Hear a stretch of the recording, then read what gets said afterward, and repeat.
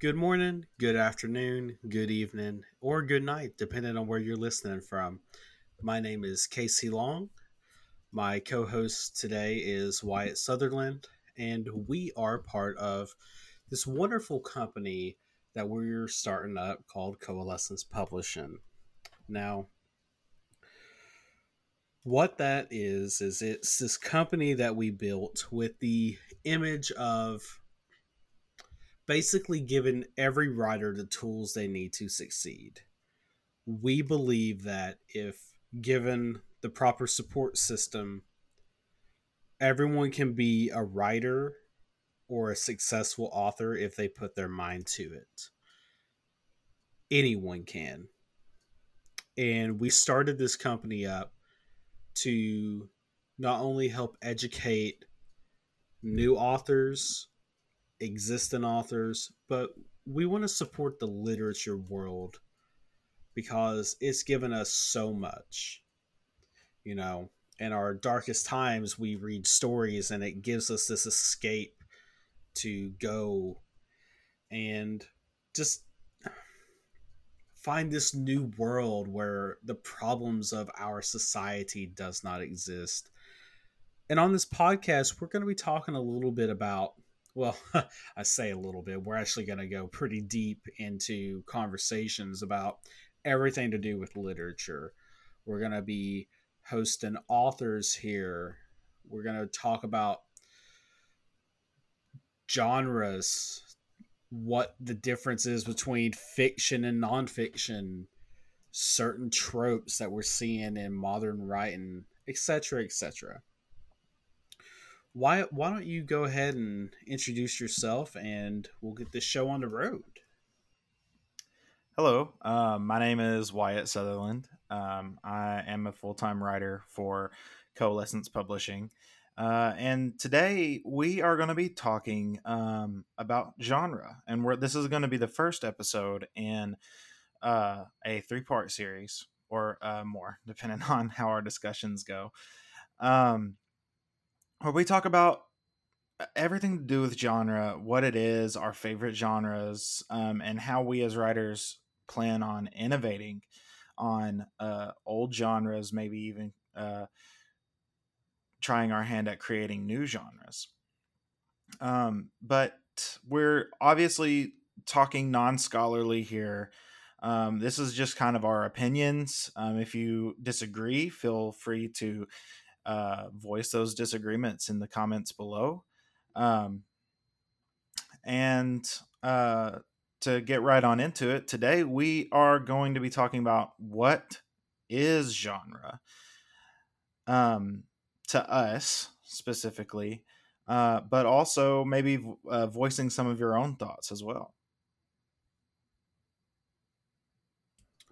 Thanks for that, Wyatt. So, when we talk about genre, before we go into this big, long discussion about it, what is it? How do we define genre? I think before we start talking, we need to know what it is. Right. So, Merriam Webster defines genre as a category of artistic, musical, or literary composition characterized by a particular style, form, or content. Um, Basically, what that means is that it's any kind of art, any expression of art that shares similarities with how others have expressed themselves. So, a genre of music could be romantic music, or a genre of um, literature could be is fantasy, a genre of movies, and so on and so forth. If they share similarities, then they're likely in the same genre. But what is genre really? I think is a good question to ask, and that kind of gets us to ask, what do we use genre for, and what does it mean for writers? But also, what does it mean for readers? Because those two groups don't necessarily experience genre in the same way. So, um, do you have any thoughts on that? Of course. I mean, the first thing that comes to my mind when we talk about genre is, why does it exist? Why do we classify things? Because that's what genre is. You are taking something and you are classifying it. So we have to figure out, why do we do that? And the first thing that comes to my mind is distinguishment. You know, let's say I'm a reader and I like horror movie. Well, I am a reader and I do like horror.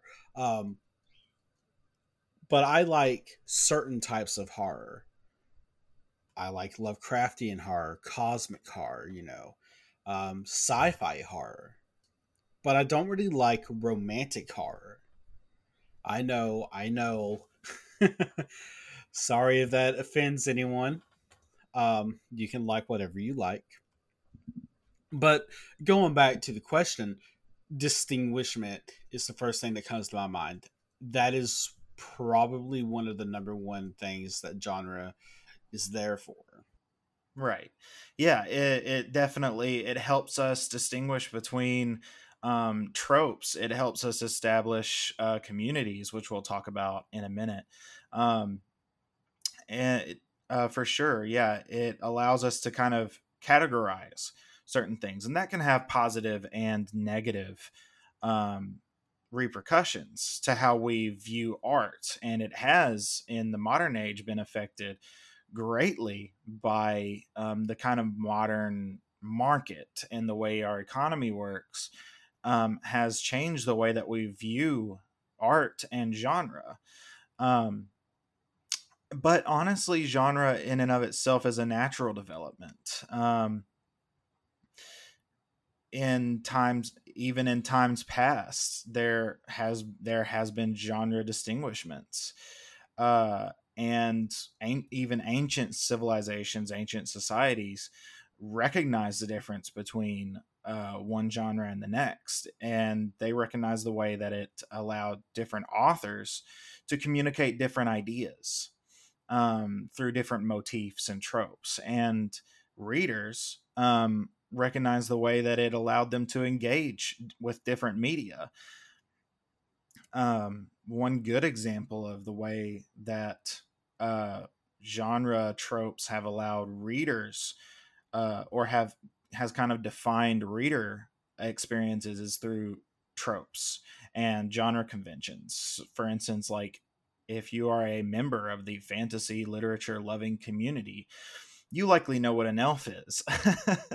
It can look and sound and feel many different ways, but there's only so many ways you can skin a cat. There's only so many way elves that you can imagine, and they all just kind of you get that feeling of an elf or a dragon.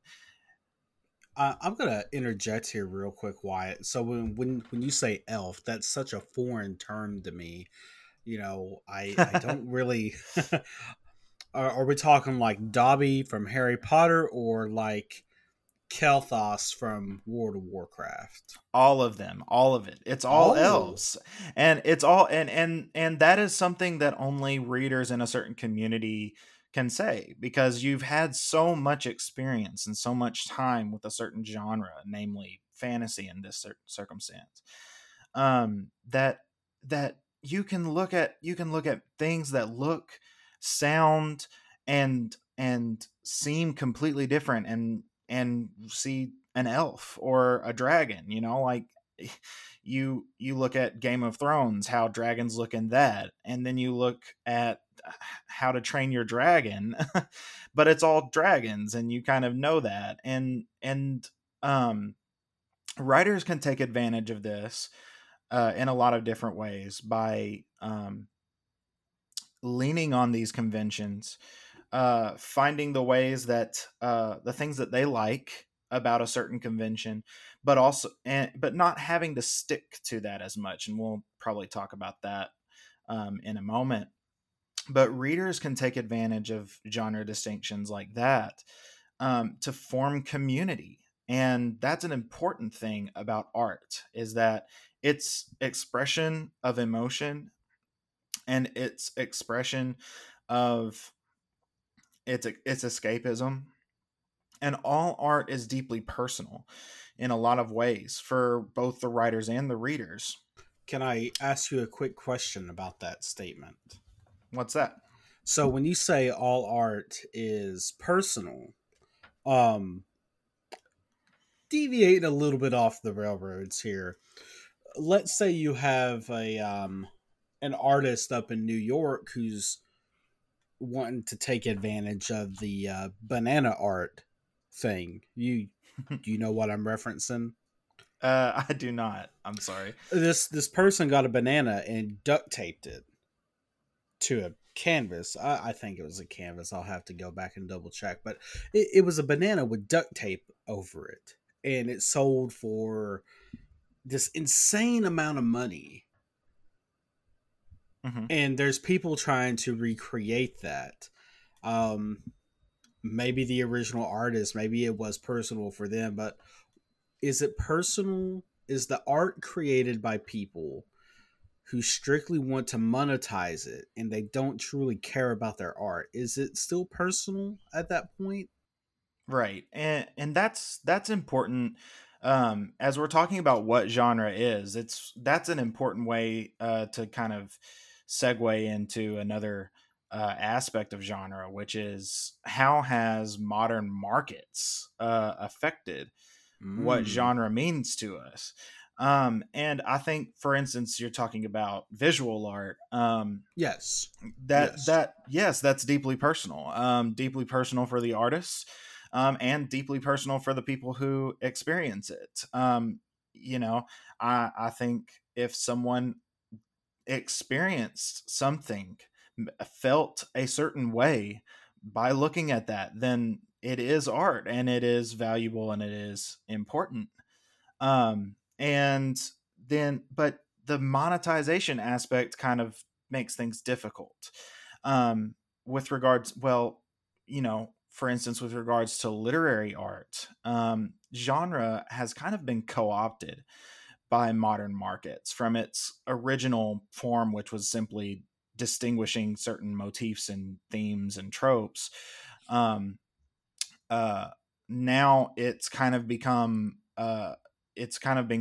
co-opted by big publishing studios and stuff like that, um, in order to figure out what sells best, and kind of pigeonhole artists into creating what sells best because we run on that.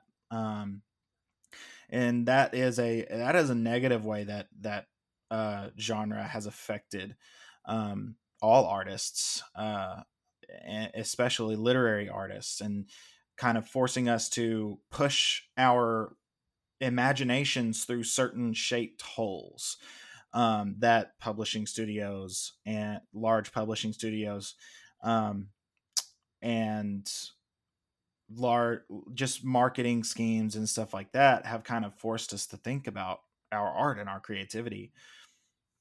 And that's something that I'm really starting to notice um here, especially in the past like 5 to 10 years.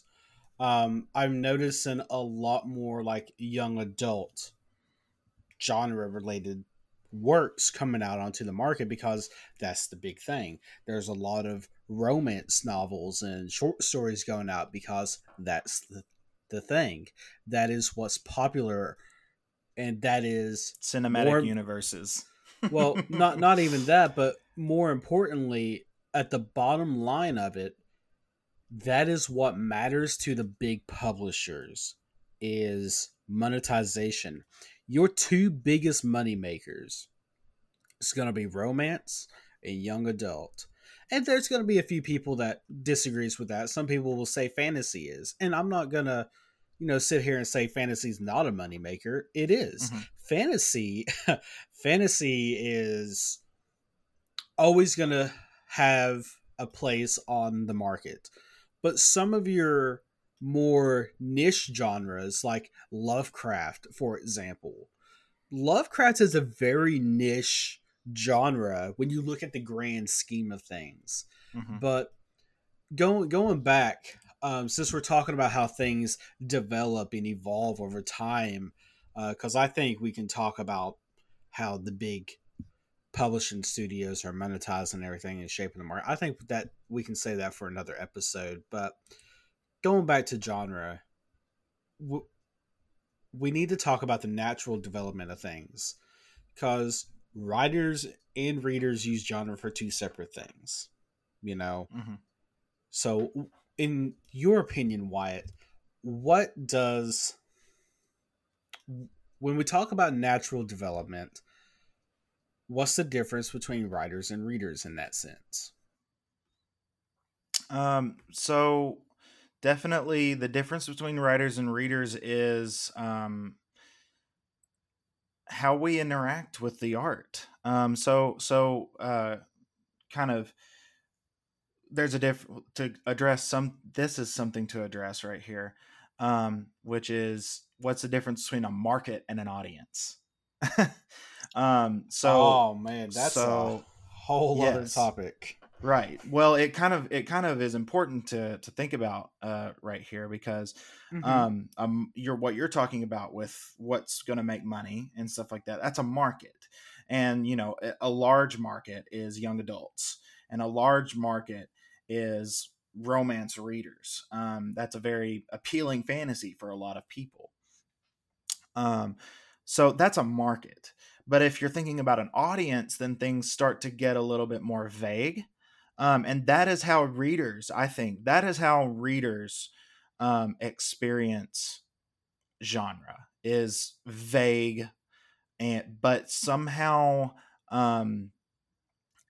pervasive. It uh, kind of captures you. And so if we're talking about the natural development of genre, and well, we can go all the way back to the way the Greeks used literature.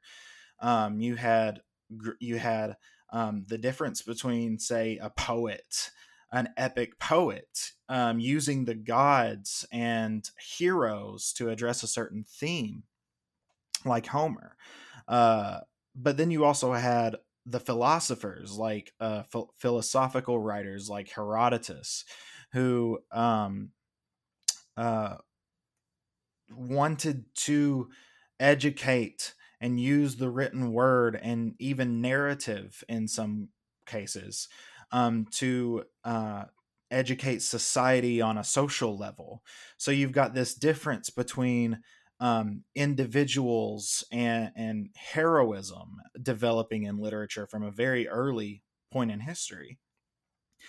What does a hero look like? What kind of values can an individual live by? What is exciting to think about, and with regards to the world around us and gods and the unseen? And then you have the philosophical, where you're addressing society and you're addressing the very tangible world. You've got even the distinction between um, romance literature and chivalric literature, where romance emphasizes the individual experience. So you've got Romeo and Juliet emphasizing this individual experience of love, and then you've got chivalric literature um, emphasizing the importance of social values revolving around love. And that is how readers and writers share a certain vagueness in the experience of genre, because what is a reader getting out of the experience of a book? Is it inherently escapist? But I don't feel like that's exactly the right word. Or is it philosophical? Are they drawing some sort of social knowledge about the world by reading this? Or are they feeling excited? Are they getting to know something about themselves? Are they learning something about individual people through reading a work? And that can be fiction or nonfiction. Mm-hmm. And since we're on this topic, one thing that comes to my mind is when we talk about genre, there's a lot of different types of genre out there. Sometimes people think two different genres have the exact same meaning to them. You know, earlier you were talking about romance and chivalric genre. I know Southern lingo here, but with generalized romance, that's just it. It's just a general romance genre, and chivalric romance is a subgenre of that. You know, where it's it's the knight in shining armor rescuing the princess, going on this mighty adventure through the woods of Kazawa, what have you. That's chivalric. We hear it a lot in like fairy tales.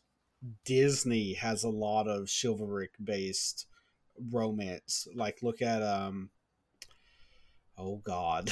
Snow White. Yes, Snow White. Look at Snow Snow White. White. What's the one and guys, ladies, please don't kill me for this. What's the Disney movie with Maleficent in it? Sleeping Beauty. Sleeping Beauty. Is this Sleeping Beauty? Yep. Huh.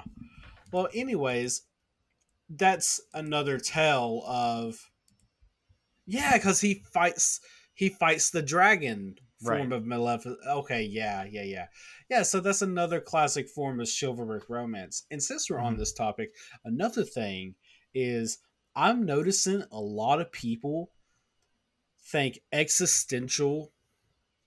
like existential literature is the same thing as Lovecraftian genre. Mhm. And granted, Lovecraft has a lot of existential based literature in his works, but they are different. Mhm. With existential literature, you're talking about this person or the general protagonist who has to confront something that helps him or her determine their purpose in the world. And Or that not. Just go completely insane. precisely because that is the chaos of existentialism. And that's something I'm noticing that's becoming a little bit more prevalent is people are starting to combine genres, and I don't really understand. Well, I But think I think I think it is generally a good thing, because it shows that people are no longer viewing themselves. People are starting to maybe question how to view themselves and in how they interact with art. Do they view themselves as a market, or do they view themselves as an audience, like we were talking about earlier? Um, like I said, readers, experienced readers, anyone who views a piece of art experiences genre vaguely and pervasively. So there is a lot of existentialism in Lovecraft's work and in Lovecraftian fiction. Um, and that is the point, sort of, is to see that genre is inherently descriptive rather than prescriptive. You know what I mean by that? go ahead and explain it to me, just in case I have amnesia or something. So what I mean by descriptive rather than prescriptive is that genre describes the kind of vague ways that that a certain trope or motif makes you feel, and the ways that you want to interact with it, rather than uh, something that you go into a piece of art to create. For instance, and uh, this is kind of more on the writer's side of things, but uh, it's important for writers to understand that genre describes their work rather than prescribes their work. So rather than if you want to write a fantasy, you can use a lot of fantasy motifs, a lot of fantasy tropes. You can use these conventions, but you are not like by prescriptive. I kind of mean like the genre demands that you do this. Like if you're writing a Ah, fantasy, the uh-huh. genre demands that your main character be a chosen one. That's what prescriptive means. Um, but it's not if you write a excuse me, if you write a fantasy work that doesn't have a chosen one as a protagonist, but has elves and dragons and they're interacting with each other in certain ways, that's still a fantasy. Why is it still a fantasy? We don't know. It feels like fantasy. um and so that's what descriptive means. It's kind of, genre is applied to a work after it's written, not before it's written. You write, and you write a story from what you want to create, and then others will decide how that makes them feel. And that's why genre is such a confusing thing when it's taken out of the context of a dictionary. It's not quite so simple as just a thing that shares these certain aspects. No, because it's a thing, a book can do a lot of things that doesn't really sound like fantasy. But when you read it, you're like, this is fantasy. This is a fantasy book. Well, let me ask you the big question here, Wyatt. We talked a lot about genre today, and I just gotta know, is it more useful for writers or is it more useful for readers? Uh it's useful for both in different ways. So for writers, you can, like, you have that kind of backlog of conventions that you can draw from and innovate on. But it also, for writers, I mean, in the modern world, it helps with marketing. If you're we have to eat as writers, and so maybe That's an trying assumption. to well, um maybe playing into genre conventions for the sake of attracting a bigger market, or a bigger audience, can be a good idea for a writer to do, and that's important. Not necessarily the most important aspect of genre from my point of view, but it is important. But for readers, it is incredibly useful. And this is something that I really want to, like, maybe get into in a different episode. But for readers, beyond the marketing, genre is important for creating community. It's important for developing subcultures around these subgenres, like you're talking about, where the distinguishment allows you to express things and then figure out who else in the world wants to express that thing with you in a similar way. And that leads to validation, where readers and members of a community who love steampunk, like, that's a huge community in the cosplay, among cosplaying and stuff like that. It's a huge subculture, and that is so important for readers, um, to have that validation of a community. And you wouldn't have that if you didn't have genre conventions. You wouldn't have that if you didn't have the distinguishment between works of art. I'm gonna cut in here real quick, Wyatt. So, one thing I've noticed that genre does for readers, when we talk about validation, building a community up, and everything like that, we talk a lot about how they feel more comfortable about what they're reading. And I think that leads to normalizing of taboos. You know, Hmm. we a few weeks ago, you and I had this conversation about how certain taboos are starting to become normalized while other taboos are starting to arise. So I think that's something that genre definitely has a play in when it comes to readers. Hmm. For sure. And one good way that that happens is with regards to gender. So, like, for instance, you used to have very little female characters, and they were very there was a lot of stereotypes and tropes that were negative towards women, and men, honestly. It, but when you see in the modern day books and works, there's a broader range of male and female characters being created. They're not all fitting into this stereotype that's of the kind of heterosexual ideal anymore. And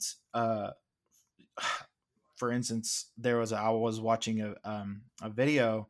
I can't remember who it was by, but she was talking about how D&D um, is an incredibly attractive community for LGBTQ people. Apps that were talking about this on Pride Week, um, Pride but Month.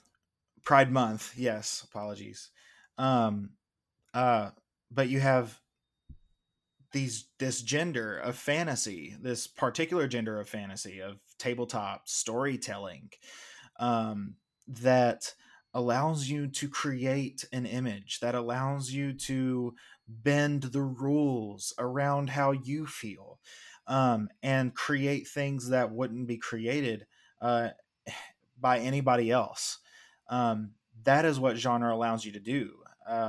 Like fantasy is a wonderful genre for, I would say, fantasy and science fiction, because I do draw a distinction between the two. Fantasy and science fiction are two of the best genres for exploring gender and sexuality, because either it's in the far future and you can like imagine how humankind has developed its ideas around these things, or it's in a completely different universe where you can create the rules that society uh, acknowledges how gender and sexuality play out.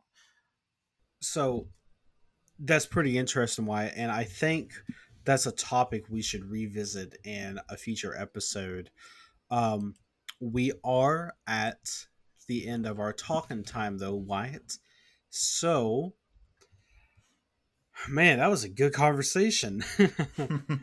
You know, I really love that we're just touching the top of the iceberg with genre.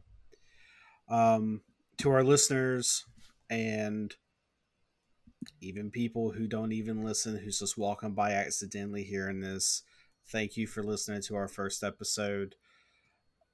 Our next episode, we're going to be talking about our favorite genre. You know, it's going to be part of our series, and we're going to be talking about our favorite genre to read, to watch, and lastly, since Wyatt and I are both writers, we're going to be talking about our favorite genres to write. And man, that's going to be a really interesting series because I get to talk about my favorite genres. But, anyways, Wyatt, do you have anything else you want to say? No, just tune in next time. Yep, just tune in, follow us on Twitter. It's Coalescence P. That's our username. Just type in Coalescence Publishing and you'll be able to find us perfectly fine. We got a Facebook page and an Instagram if you want to follow us there too. We have some awesome stuff we post. If you're an author, keep on writing. If you're not an author, keep on writing. If you're a reader, keep on reading too. Until next time, everyone, thank you.